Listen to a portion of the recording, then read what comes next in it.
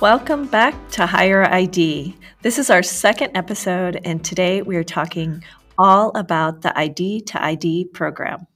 Yes, the ID2ID program is a huge part of Jess and I's story and part of the reason why we met. So we were both in the Engage tier and then the Ignite tier, and we're able to network together. But let's start, Jess.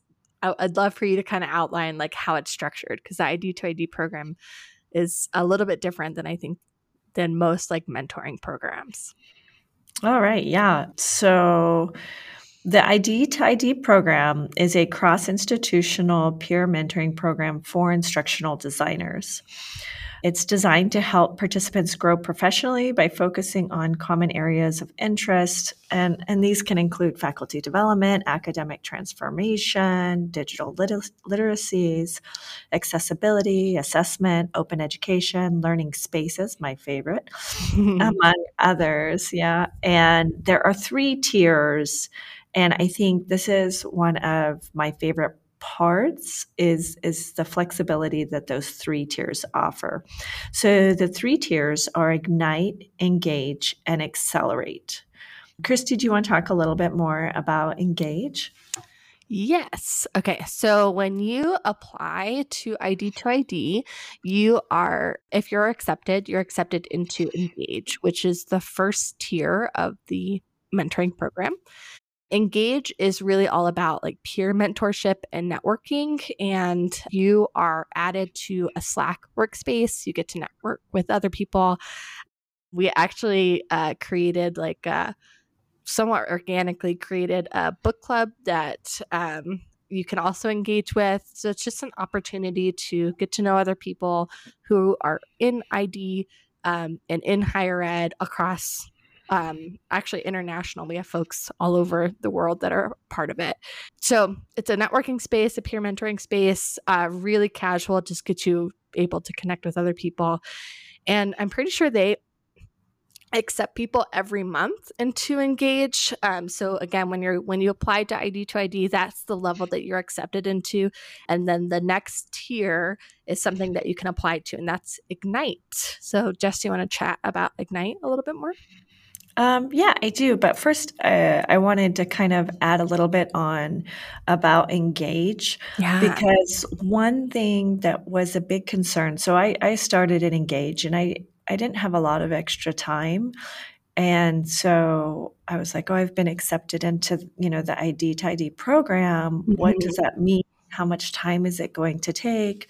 Yeah. And this is one of the really advantageous parts of being in the ID2ID program and entering in that Engage level, is because you get to decide how much time that takes, that you put into it. Yeah. I joined for networking purposes, as well as just to connect with people, other instructional designers, specifically on like ideas. Like, I'm working with this. Here's a problem I'm dealing with. Any thoughts or ideas or suggestions, But I think that is really important, because some people are said, oh yeah, I really want to join a group, but I just don't have any extra time. And I think that at that Engaged level, it does really offer that flexibility, flexibility. Yeah, no, I agree. I think that is really nice, and Engage is what you make it. So if you just want to kind of check out, see what's happening, hear what's going on, you can. Or if you want to fully get involved, you can set up coffee chats with people. You can get involved in the book club, and just kind of really immerse yourself. So yeah, it really is like choose your own adventure and Engage. That's a great point. Ooh, I love that you just said choose your own adventure. I'm now like thinking scenario-based learning, of course. So let's look at the second level, and this is, we'll call it Adventure Path 2.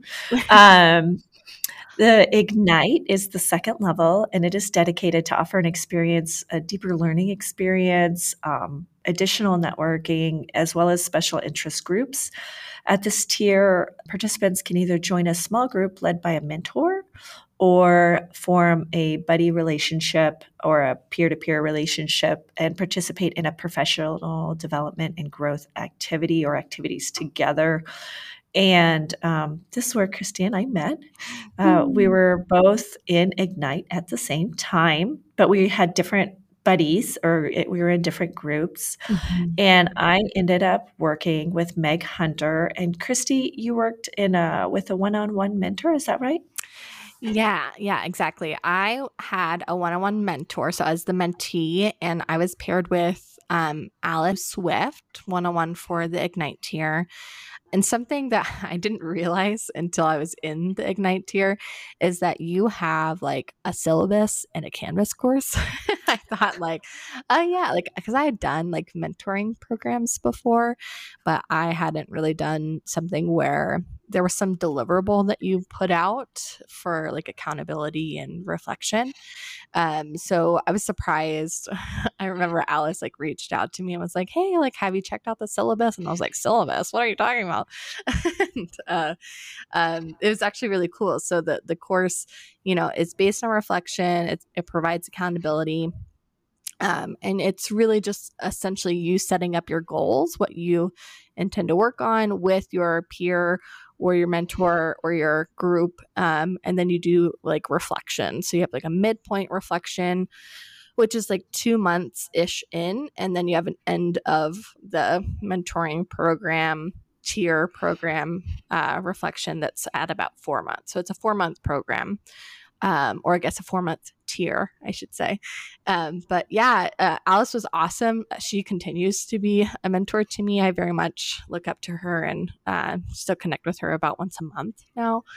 But we made it a goal to kind of create like something together, some deliverable together. And at the time, I didn't have articulate experience at all. And so I was like, I think I should probably learn articulate. So we ended up creating an articulate rise course together. And then made it about basically the topic of like when you're designing a course, you design it for good pedagogy, and then you see what technology fits that instead of the other way around, which I don't know about you, Jess, but I have met with so many people that are like, oh, I heard this really cool thing. Like I heard about Flipgrid and I just want to be able to, well, now Flip, it's called Flip. They rebranded. Did you know that? Oh, no, I didn't. I didn't know that. That's Yeah, funny. he just rebranded to Flip, which is great. But I'll have like faculty or SMEs come to me and say, I really want to use Flip in my classroom. And I'm like, sweet. Why? So Right. it basically it just gets folks to think about the pedagogy, because if the pedagogy is solid, you can use any tech to support it, right? So that's what our course ended up being about. And yeah, we put it together, attended some conclaves together, which are basically, what would you call them? Just like professional development opportunities or workshops. What do you think is a good Yeah. word for conclave? I feel like the conclaves are like workshops with guests, right? Who Yeah. talk on special topics, and we are referring to the EDUCAUSE conclaves. Is that Mhm. correct? Yeah. Yep. Yeah. Yep. Hmm. So we attended a couple of those together, and those are held usually about once a month, just depending on availability. Adobe Max was free this year, or the year that I did this. So we attended that together virtually, and then just met. I think we had actually, I think, which is over the top. You don't have to do this, but I think Alice and I met every week, and we really like dived into mentorship, reflecting on these different pieces, and then building out the Articulate Rise course as like our final deliverable.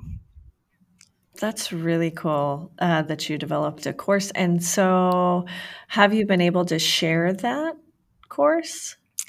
Yeah, so at the end of the like program, the tier, Hmm. we I think they set up like um a private Slack channel for us all to share what we did. So I ended up sharing it there as like a, with Articulate, there's like a review link that you can share where people can give you feedback.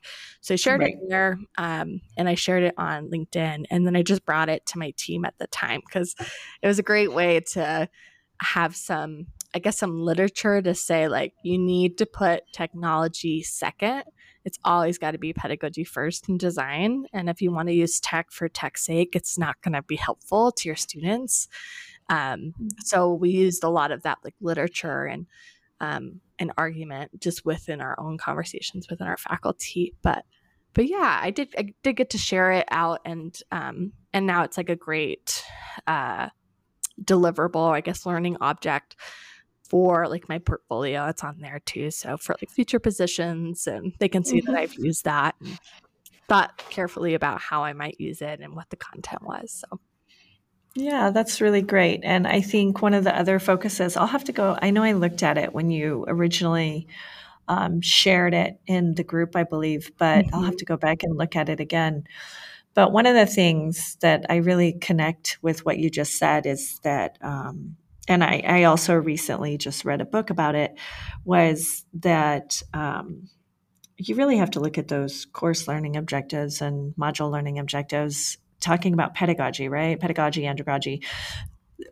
How is the technology, is it going to help you achieve those learning goals, right. right?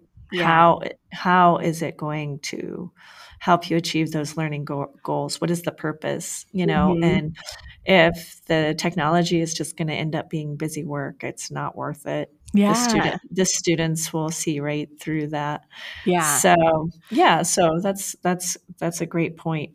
And I will have to go back and look. Go ahead. What were you going to say? Well, I was going to say it was, I appreciate your point because it was a pretty meta experience for me because we were designing a course because I wanted to be able to use articulate rise, right? But I didn't want to design it so that I was just using all the bells and whistles within Rise, right? So I wanted to be intentional about how I was using the technology and putting pedagogy first. And I was creating a course about putting pedagogy before technology. So Alice actually had a great idea, and I think this can be helpful for people just designing any course, is to design the content and what you want to go in the course in a Google Doc, and then not be attached to the outcome of what it might look like. So if I, for instance, I think I have like a checkpoint or like a knowledge checkpoint within the course, and it could be a checkpoint, but it could also be these other things that maybe are more pedagogically sound but maybe don't show off articulate rise as much. So I just really loved how intentional Alice helped me to be about what I used in Rise from it. Because now I can be like, okay, yeah, Rise can do all these things. That's great, but it doesn't have to. And if we're just doing it just because it's cool, then that's really not helpful. And so it was like this full circle moment to be able to create something like that with that in mind. Very cool. Yeah, no, now I want to go back and And see it. yeah, and think about it because I just read that book, the Blended Course Design Workbook, Yeah. by Catherine Linder, and it talks a little bit about that. And I've been still processing kind of like how to share that with faculty and whatnot. Yeah. Well, maybe when we put this episode together, we just share the link out to that. And I'll say that the course content was very had a lot of the content from Intentional Tech, which is a book by Derek Brough. And that's an excellent one if you haven't read it yet. But maybe we just share it and then Yeah, you can see it. And yeah, yeah, and then I really like the idea of us sharing the books too. yeah, of We course. have the links for sure. But okay, so you've heard about my experience. I want to hear about yours because you had a buddy relationship, which is a little bit different than what Alice and I had because Alice has like a bazillion years more experience than I do. We are not peers. I mean, we are peers, but she's definitely a mentor, you know? Yeah. So I'd love to hear like what your experience was like having a buddy. What did you do? Like, tell me everything. Yeah. So I was set up with Meg, and originally I had asked for a mentor, Mhm. but after meeting with Meg, uh, we realized she's like, we have similar passions, but because I've only been an instructional designer now about 3 years, not Mhm. quite 3 years, but only 3 years, but Mhm. because I had been designing for so long, not officially an instructional designer, but I had been designing so long, she's like, actually, you have really deep experience in this. So she's Yeah. like, I don't know if I can mentor you. And then I was like, but what are you passionate about? She's like, I'm passionate about this. I'm like, oh, I love this. And she's like, oh, maybe we should do something. I was like, why don't we just like do a project together? And she's like, yeah, that works. And so we ended up doing like a peer like buddy relationship, and we ended up working. We're both very passionate about UDL actually, Mhm. and we were looking about at how UDL overlaps with equity and inclusion as well as accessibility. Mhm. And it doesn't completely overlap. So we would never say that UDL can reach all of accessible needs Right. for students. But by approaching design using the UDL framework, then we were looking at how does that help with equity and inclusion, and so we made a map, a visual map, pie chart more like, of showing how these different things overlap, and we called it a bridge chart. So it's like how is UDL bridging equity, inclusion, and accessibility in Mhm. online design. And we basically just made a presentation, and we did like we created a challenge, like a 10-day accessibility challenge. Oh, Um, that's cool. yeah, so we did like infographic with a 10-day accessibility challenge that we might share with faculty.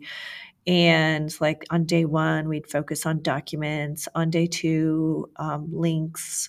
On day three, contrasts and fonts, and just these different elements, looking at accessibility, and then another one looking at equity and inclusion and how UDL can approach these different elements.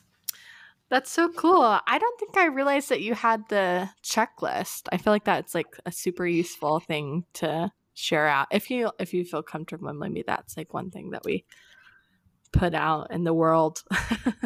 Yeah. Well, we have an infographic, but I'd have to ask my partner Meg Yeah, and just please check in do. with her. Yeah, Yeah. see if she is. Did you all like how did you I guess come up with the overlap? Was it like research that you were looking at? Like how did you explore that topic? 'Cause I almost feel like I know like, web accessibility like best practices. So I feel like the Mhm. accessibility checklist I could probably create as well. Actually, I think I have done something similar. Um, but with like the pie chart and like what overlaps and what bridges, like I don't know if I Mhm. would know where to start with that. So I'm curious like what your process was to get to that place. Yeah.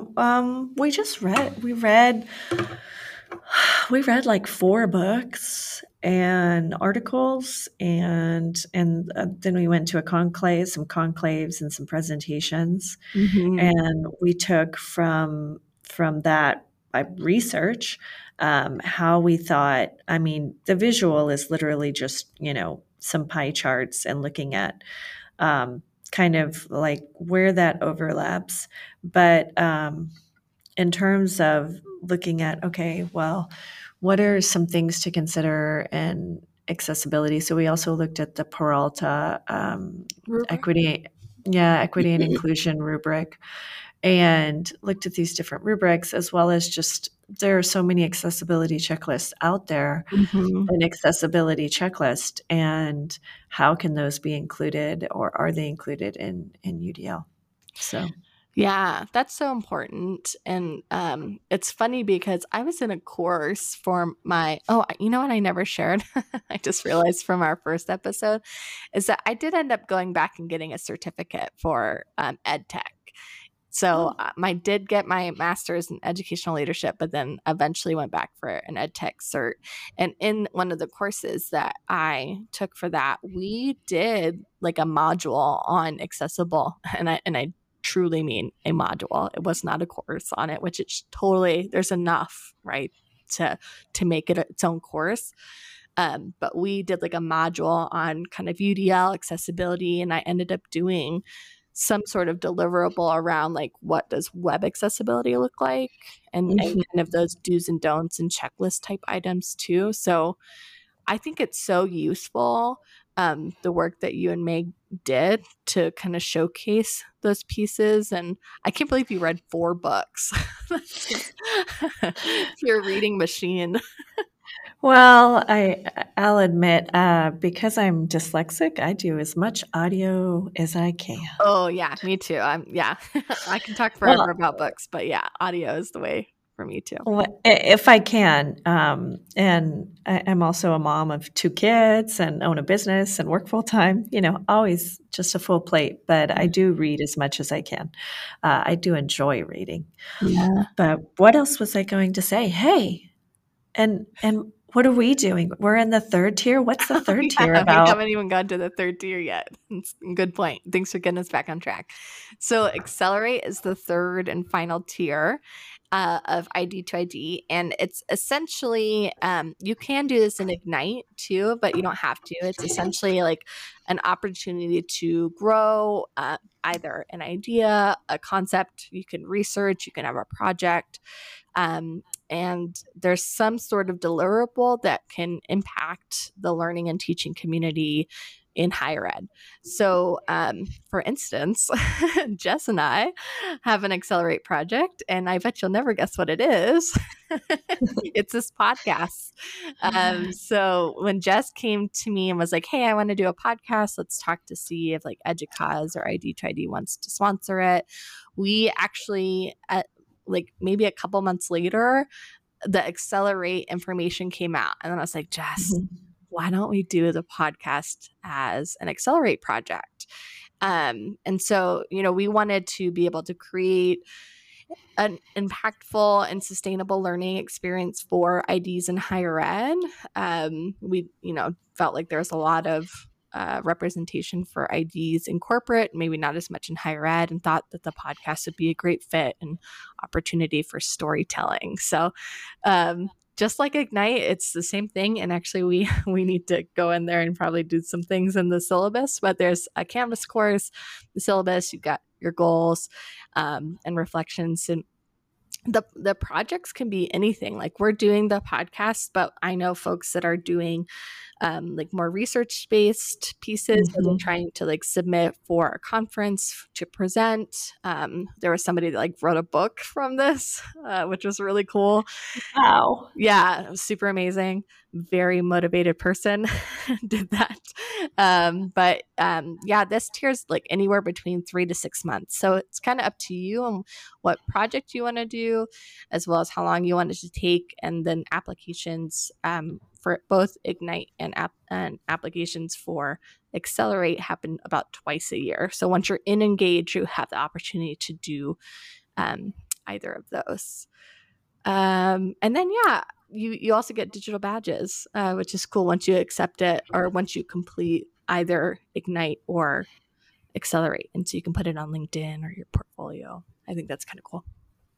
Yeah, and one thing that I was going to say, a lot of people have mentioned again, "Oh, I don't have time," Mm-hmm. but when you think about it, and this is why I like the idea of, the Accelerate tier and the Ignite tier, because often we as instructional designers, I think all professionals, get so wrapped up sometimes in doing their jobs, those projects that we've been wanting to do, or maybe it's a little research, maybe it's a conference paper, maybe it's a podcast or something innovative and initiative. Often we set those things aside because we are working too much. Mm-hmm. But what I like about this is it does take a little bit of time, but by having like due dates and kind of more of a structured that structured feel, it puts just the tiniest bit of pressure that I need to go ahead and say, okay, instead of having a Netflix marathon or a Hulu marathon to watch all the murderers in the building, I It's a great I show. can yes, it is. I can take an hour and do that reading. Like it just pushes me. I need that little bit of push to go ahead and follow through on those projects that I am, passionate about, but Yeah. I just need that little bit of push to actually make them happen. So I appreciate the Accelerate project and the Ignite tier because they offer that opportunity for you to explore those projects. Yeah. There's like a sense of accountability there, right? Like you're like, oh man, yeah, I'd love to start a podcast. And really, like, the podcast for me, I'll say, is like it gives me a chance to dive in deeper to different areas of ID that maybe I know about or have learned about, but haven't come back to in a while and kind of express a little further. So I think it's like this total self-enrolled professional development experience that you can make what you want of it. But it gives you that accountability and it gives you an excuse to focus on it. Whereas I think you get caught up, and I know that I do. I get caught up in all the things. And then I'm like, Right. oh, yeah, I was going to do this. Right. Like, let's say you want to work on a portfolio and I've been meaning to work on a portfolio and then you just haven't done it. Well, this would be a great little tier to help you focus on that, or Ignite, or you know what I mean? Yeah, So, I yeah. agree. Yeah. So, I mean, all of the tiers are fantastic. There's lots of ways to get involved. I think I mentioned this already, but I just want to say it again. When you apply for ID2ID, if you're accepted, you get into Engage, and then you have to apply again for Ignite or Accelerate projects with a proposal for the projects for Accelerate, or just more information about what you're wanting out of mentoring for Ignite. So lots of ways to get involved. And it's been so cool, like, just to see, I think, our relationship blossom, Jess, from ID to ID, because we kind of have followed each other throughout each of these tiers. And now we're making a podcast. So Right. it's definitely worthwhile. And it's a really great place for a lot of IDs in higher ed. I agree. Positive energy and brainstorming begets more positive energy and brainstorming, which is awesome, especially as an instructional designer. Mm-hmm. All right. Well, so is that it for today? Yeah, I think so. All right. Well, join us next time as we continue to talk about all things higher ID. Bye. Adios.